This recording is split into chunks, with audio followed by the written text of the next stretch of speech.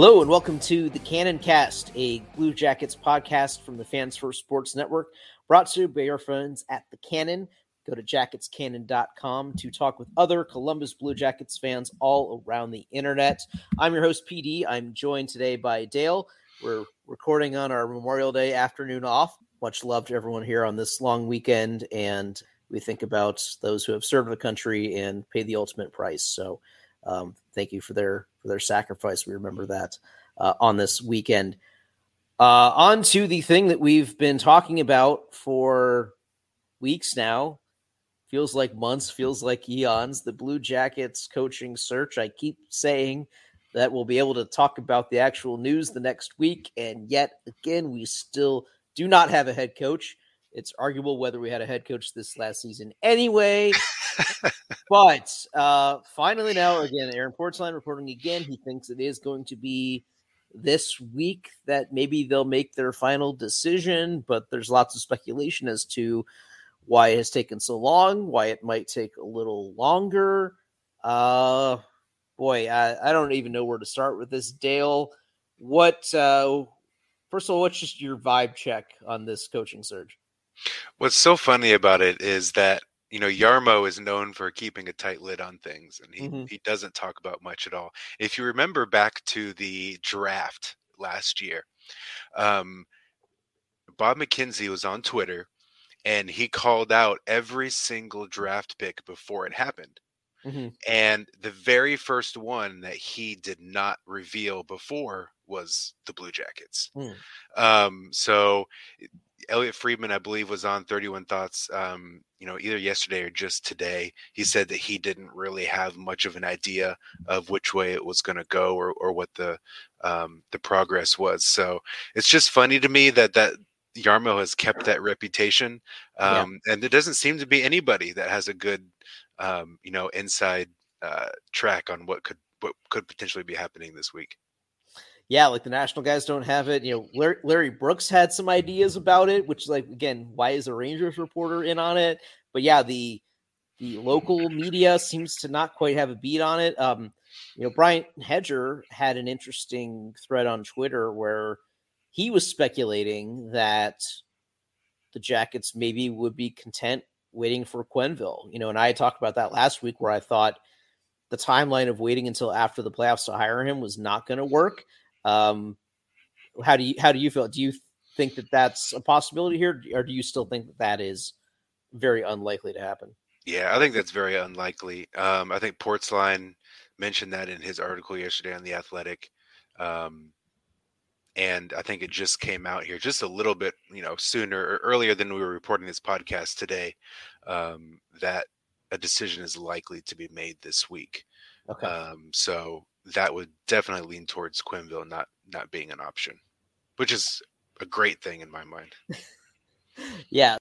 So, one candidate that is still in the mix now, Andrew Brunette, who we've talked about before. It's good to know that he has been interviewed. So I don't know if the Jackets will get him, but that is certainly a candidate that I would be wanting to get. I'd be most excited about.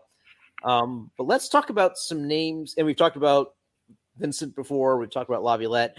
Now, I wanted to say one more thing about Vincent. And again, like I said last week, if he were going to be the guy, he would be hired by now, right?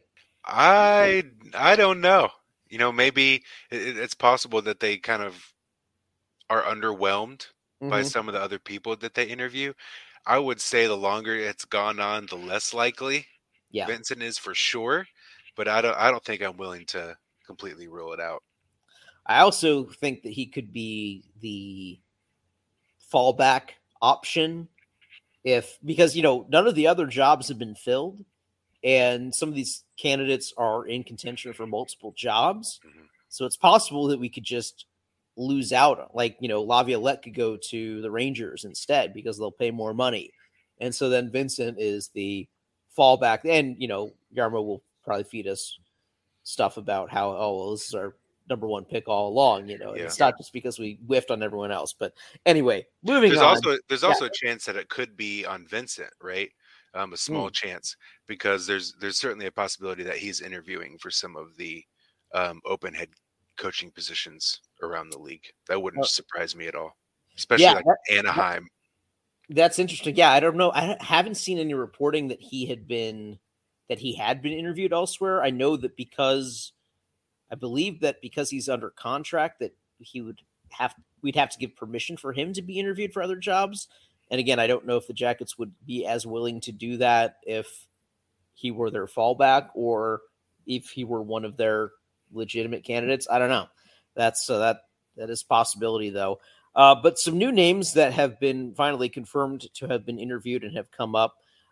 First one is Kirk Muller, who is a longtime player, has 3 years of NHL head coaching experience with Carolina. That was about 10 years ago.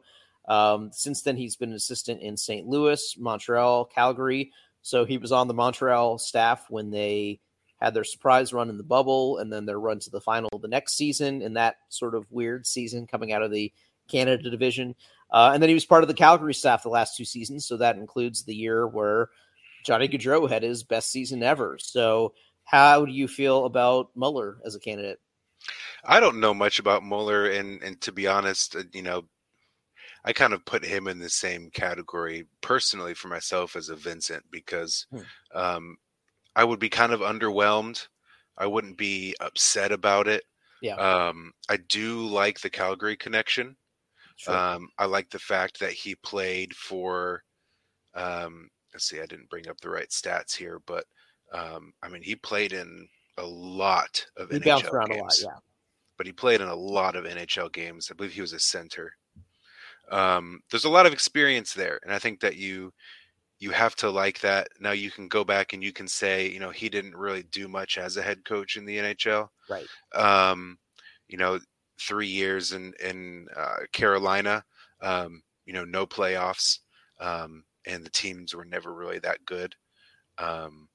So there's nothing there that screams, oh, this would be a great hire. But you understand, I would say that you PD, right? You're wanting somebody that has NHL coaching experience. Yeah. So how do you feel about a Muller versus a Vincent? So, his previous experience as a head coach is not encouraging, but it is long enough ago that he certainly could have learned and improved since then. One question I would have would be, why has he not gotten another head coaching job sooner? Was that his choice, or was there not interest in him prior to that? I do like that, as opposed to Larson and as opposed to Vincent, his pro coaching experience has been in a number of different organizations and under a lot of different kinds of head coaches. So he should have learned a lot from a lot of different styles and ways to do things and ways not to do things. To my point last week of, a coach who was a good player is more enticing to me. He has a 70-point season on his record, I believe, and some 20 plus goal seasons. So that's encouraging. But then the fact that he coached under Daryl Sutter, who preaches a physical style and a very disciplined style. So if he can combine all of those influences effectively, I think I see that as the appeal, even if it's not the sort of recent kind of success that I'd love to see from a guy like Brunette. Similar is Travis Green, who his time as a head coach was with the Canucks, and they had one deep run in the bubble. But since then, they were the kind of team that maybe should have been better than they were, but just never quite got over the hump. And, they got a lot better after he was fired midseason for Bruce Boudreau. So that Travis Green's another one that doesn't really excite me that much. Yeah, I would agree with that. His track record is a little bit better than Muller. But and more recently, yeah, I would agree with all those things. I don't see either of those guys in my mind sticking out over the other one. And I would be interested to know from the club, why these two guys.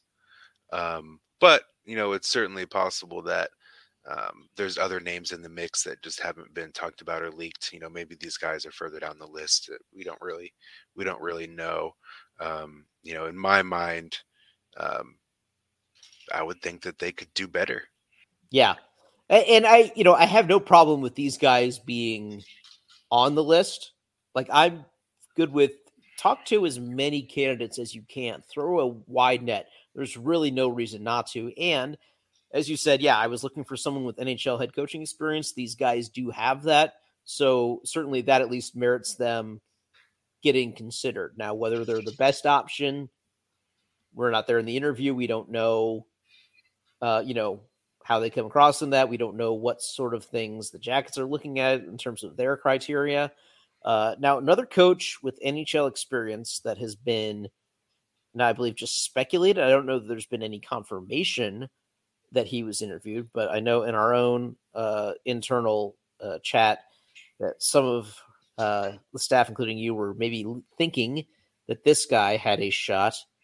Patrick Waugh. It's an interesting name, yeah, right? And I believe that there has been confirmation that the club has at least talked to Waugh. Okay. There's question marks as to whether or not it was a formal interview. Okay. So there is confirmation that they have talked, and I think Waugh is interesting for a number of reasons. You've got the big name, you've got the recognition that comes with that, you've got the Elvis aspect of it. Sure. The one thing that makes me think that they wouldn't hire Waugh is what kind of happened in Colorado with him. That he wanted more control over the roster. I believe he wanted a front office title. He wanted to be more in charge over the direction of the club, more so than just the head coach is. And I believe that there was some tension there between him and the front office in Colorado.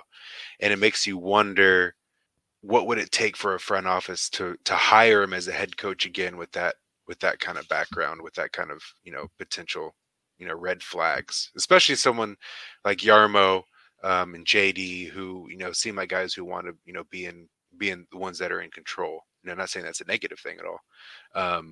But I would personally like Waugh over somebody like Mueller or Green.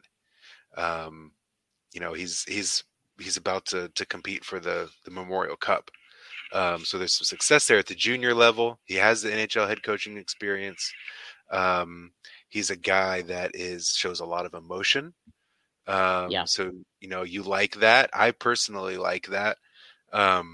I liked having Torts on the bench more than Todd Richards, just because it added to the entertainment value.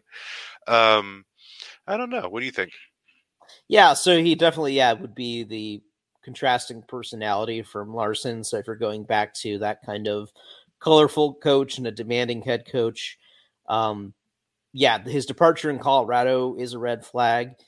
The other thing to consider there is, by the time he was in Colorado, Chris McFarland had also moved over there, who was a longtime Blue Jackets staffer. And he worked under all of the regimes, but he did spend a couple years there under Jarmo and JD, and then he left for the Colorado job for a higher position. So I would have to think that when considering Waugh, that Jarmo would not do so without talking to Chris McFarland, who now is the GM in Colorado, and finding out, okay, what went down and what was it like to work with him? Is he someone that we could work with, etc.? I wonder if, I wouldn't be surprised if McFarland had bad feelings about how that went down, because, he didn't just leave the job. He quit, mere weeks before training camp started, which really put them in a bad situation.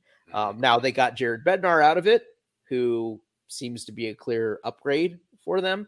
But still, that's not a position any team wants to be in, and that certainly leaves a bad impression. I will say, I was just looking up, because my recollection of him as an NHL coach is that Colorado was good under him. But what happened is they were good in his first season, in the 2014 season. They won 52 games. They had 112 points, won their division, but they lost in the first round. And then in his next 2 seasons before quitting, they missed the playoffs both times. They finished last in the division, 6th in the division, 90 points, 82 points. So things were declining rapidly from that initial season. So that is another sort of concerning thing. Like, what would he have learned? What would he do differently now to maybe have the initial success, but then how do you avoid that downslide again? The positive note in his favor here is that he has been very successful as the GM and coach of the Quebec Ramparts. Blue Jackets prospect James Malatesta plays for that team and has been playing very well for them. They won the Q this year. They're in the Memorial Cup now. Malatesta had a hat trick in the first Memorial Cup game. So that's a feather in the cap for Waugh. But the circumstances of his NHL experience as a coach are still a bit concerning to me. Yeah, and I think you do have to take into consideration the fact that it's been a number of years since he's been in the NHL. Mm-hmm. And to an extent, even though Moeller has been in the game, but not at the head coaching level, I mean, you can't discount the fact that the league has changed significantly in the past 6 or 7 years. And I think that you have to take that into consideration in these interviews is how are you going to adapt to how the game is different since the last time you were a head coach, right? Yeah. Green has a little bit more recent head coaching experience. It's why we've liked a guy like Andrew Brunette. Yeah. He's a recent coach. He's on a staff that was recently in the playoffs. Has a lot of experience coaching young talent. Yeah. And to me, those are the things that you really want in the next head coach of this team. Yeah, agreed. And I do think it is worth noting that there's been a lot of speculation over the last couple days that New York is the likely landing place for Laviolette. So, like you mentioned earlier, if that is the case, then that could be what the Jackets have been waiting on, or maybe they're starting to get that feeling. And so maybe they're having to kind of switch gears and maybe go for a second option.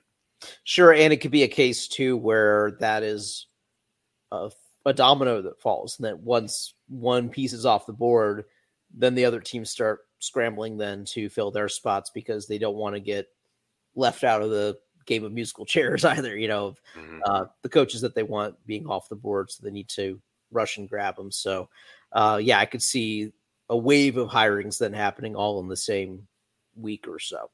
All right, we'll take a quick break, and when we come back, we'll talk about the World Championships and the NHL playoffs. We're back. The World Championships wrapped up. Team Canada won yet another gold medal, beating Germany in the final match there. And in the bronze medal match, a surprise upset, Latvia earned a medal over the U.S. So congrats to Latvia. This was the best international performance they've had. And with part of the tournament happening in Riga, that's really exciting for them. But the thing that we are most interested in, of course, is the performance of a couple of draft prospects that were in the tournament. First, Adam Fantilli, the likely or probable number 2 pick, but you never know. There was some question as to whether he maybe could fall a little bit depending on his performance, but in 10 games, he had 1 goal, 2 assists, was a +3, playing 12 and a half minutes a night. Just looking at Fantilli's game, do you think this changes his stock at all, or do you think that he is still the clear number 2? I don't think so. I don't think he's a clear number 2. I think Carlson might be catching up to him a little bit. But 18 years old, playing in the World Championship against pros across the world, not only NHL pros, but people who are in professional leagues across Europe as well. You don't expect these guys to come out and light it up. Fantilli, took a little bit of time, kind of adjusting at the beginning, but you like his game. He got ejected from one game from a high hit, which looking in the replay was probably a soft call. It didn't look like he left his feet. And it looked like the main part of contact wasn't the head. But you like the aggressiveness, right? Especially if it really wasn't a dirty hit. You like the aggressiveness. He plays hard. He's on a team that won the gold medal. He's still the number 2 favorite. As Blue Jackets fans, you're kind of saying only 3 points. Maybe you should consider somebody else. Yeah. And I think though that considering that it is his first time really playing against adults, that you expect a little bit of a learning curve there, and it seems like he did get better as the tournament went along. I think it was the semifinal match where he had the go-ahead goal or something like that. So if he got better as it went on, that is a good sign that he is a quick learner, and that will adjust this fall to coming right into the NHL. So I wouldn't be necessarily worried about that, and I'm guessing that Anaheim probably isn't dissuaded if their plan is to go with him all along, but we'll see there. Now, the player that we're more interested in, of course, Leo Carlsson, who has been already playing, with men in the Swedish league there, and but has been playing wing as a pro. But for this tournament, he did move to the center, and was playing 15 and a half minutes a game, so playing decent minutes. He had 5 points in 8 games, 3 goals, 2 assists, had a +5 rating while playing center there. So, and he had, just 12 shots on goal. So I think he was more of an assist type guy there. But how do you feel about Leo Carlsson after this tournament? Do you think his stock was affected by this? I had a chance to watch him. I watched a couple of the early Sweden games. I didn't catch any of the latter games. I really like his game. You can tell he's a smart player. His focus on being a two-way player is evident. He has a great eye for the puck. I mean, he made some great passes, including some great passes that led to goals. I think if you are the Blue Jackets, and if the reports are true that they really like Will Smith, you wanted to see Carlsson step up and have a good tournament. Yeah. And he did. So, we've talked about this before, but if the Blue Jackets, whoever the Blue Jackets end up taking, whether it's Smith or Carlsson, it's going to be an informed decision. Yeah. It's going to be one that was thought through. And I think that fans should have confidence in Jarmo in that. Sure. His recent draft history is very strong, so we don't have any really reason to doubt him. But it would not surprise me if they were leaning Smith, and Carlsson's performance in the Worlds may have been the final say if Carlsson ends up being the one that's drafted. Yeah, and I think a lot of the Smith talk was just from the fact that he had such a good performance at the U18 World Championships, and that was something that the Jackets scouts had seen most recently, and so obviously they'd feel good about him because that was most recent in the mind. But now Carlsson has the more recent data point, and at a bigger tournament. This is several steps bigger than the U18. So the fact that he was able to do what he did while playing, against adult players and playing like with NHLers, because Sweden is, one of the more stacked rosters in this tournament every year with guys with NHL experience. So, to hear you say that he's playing a good two-way game, that's really encouraging to me, because that they want a guy that is defensively responsible, and you don't often see that with the 18-year-olds. That's something they have to learn how to do. But if he's already made strides in that area, that's huge. And I think that also speaks to, this is a guy that could have a more immediate impact, perhaps. I don't know how you watch that performance at Worlds and think that he's not playing in the NHL next year. I mean, 5 points in 8 games, centering the top line. I don't think he jumps in and plays center right away in the NHL. But I don't know how you look at the performance and think that he's not playing in the NHL next year. Yeah, and if he's a guy too that is a good setup guy, and when you look at the shooters we've got with Laine, Marchenko, Chinakhov, like being able to put him with at least one of those guys that could be really exciting, even if it's starting out in a sheltered sort of third line situation. But that's the third line that could have, Chinikov and Bemstrom on it. Like you can make stuff happen with those kind of players. So, and you talked about being big and physical and intimidating and all that. We've gotten a reminder recently that is a huge thing to have in the NHL in the form of Matthew Tkachuk and the run that he is having with the Florida Panthers. The Florida Panthers have won the Eastern Conference. They swept the Carolina Hurricanes. Now, 3 of the games went to overtime. So Rod Brind'Amour got some heat for saying that he didn't feel like it was a sweep. But, one of the games was 4 overtime, so that's technically like 2 games. So let's call it a 5-game sweep if you want to. But Carolina did play too well in that series, I think, for it to be thought of like a sweep. But they got swept. They didn't win a game. Florida, Bob, I'm one of those Jackets fans that's a little bitter about Bob being good now. I still don't know that his run now justifies the big contract because he's been really bad for most of the run and could still be bad again. And he never played this well for the Jackets in the playoffs, which is frustrating. But so I'm setting that aside, though. No, I don't. No. I don't want you to set that aside. I think this is important. Let's talk about this real quick. Okay. There have been a lot of Blue Jackets that have been retconning what happened with Sergei Bobrovsky because of this playoff run, and so let's set the record straight as to what happened. Right. Sergei Bobrovsky was not going to sign a contract with the Blue Jackets. Right. The front office did not offer him a contract. Right. It was decided that they were not going to pay him $10 million a year. Mm-hmm. So this was a mutual parting. The Blue Jackets did not lose Sergei Bobrovsky. They did not want to sign him at $10 million a year. Yeah. And let's also not forget that Bob has not been very good. He's not been $10 million good over the past 3 seasons. Right. So you can't come in and retcon what happened, and you can't say, oh, we missed out on Bob, because if we had been paying Bob $10 million a year for the past 3 years, this team would have looked a lot different. There's, a possibility that Johnny Gaudreau doesn't get signed. Mm-hmm. There's other moves that have to happen or don't happen because of that. So it's not as easy as coming out and saying that we missed out on Bob and we should have signed Bob, because that's not the way that these things work. Sorry, my rant is over. Yeah, no, that's all fair. And the fact that, we knew that we had Korpisalo, we knew that we had Merzlikins coming over, and those guys had their moments of success in the seasons after this as well, and at a much cheaper price point.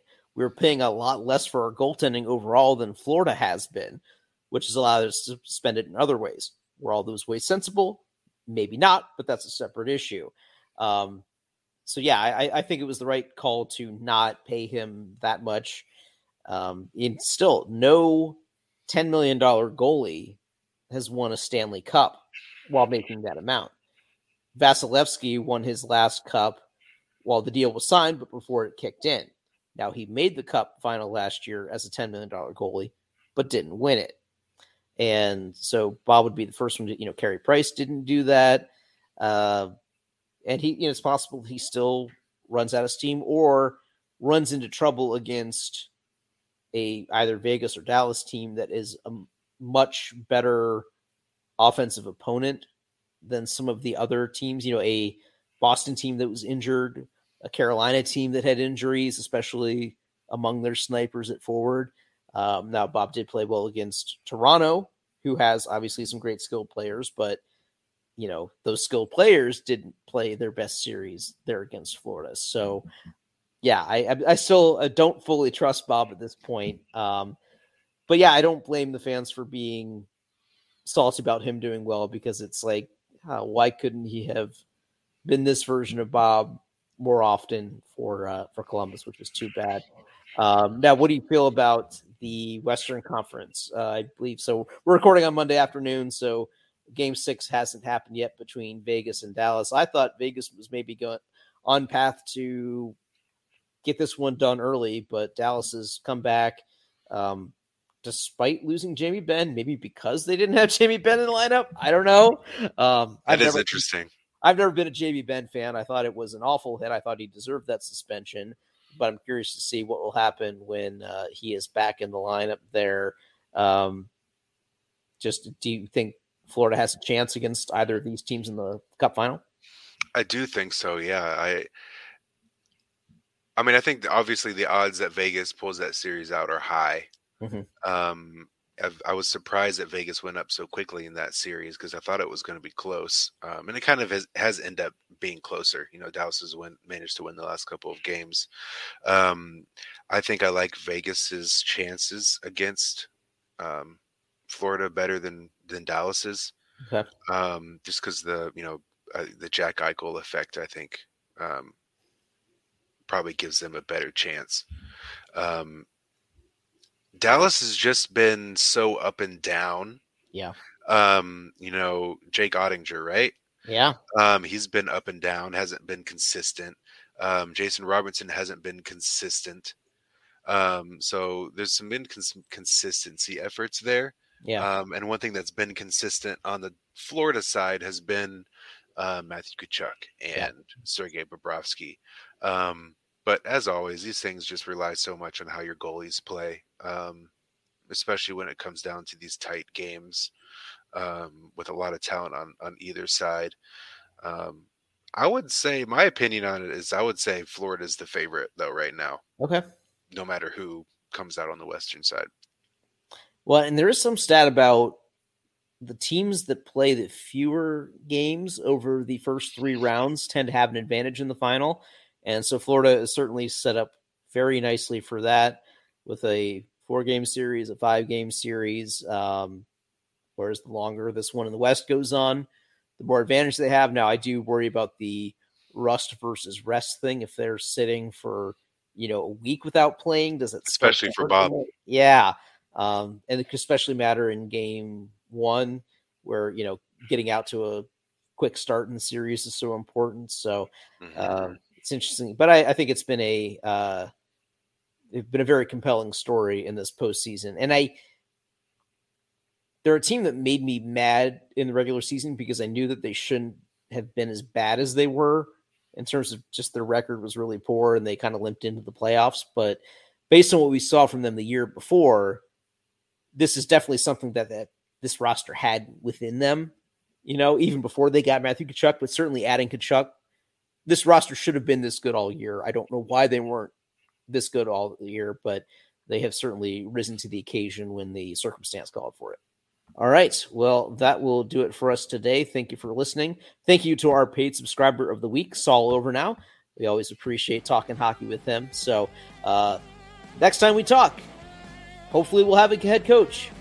We'll see. Catch you next time. For more content from the Cannon, check out jacketscannon.com or follow us on Twitter @CBJCannon.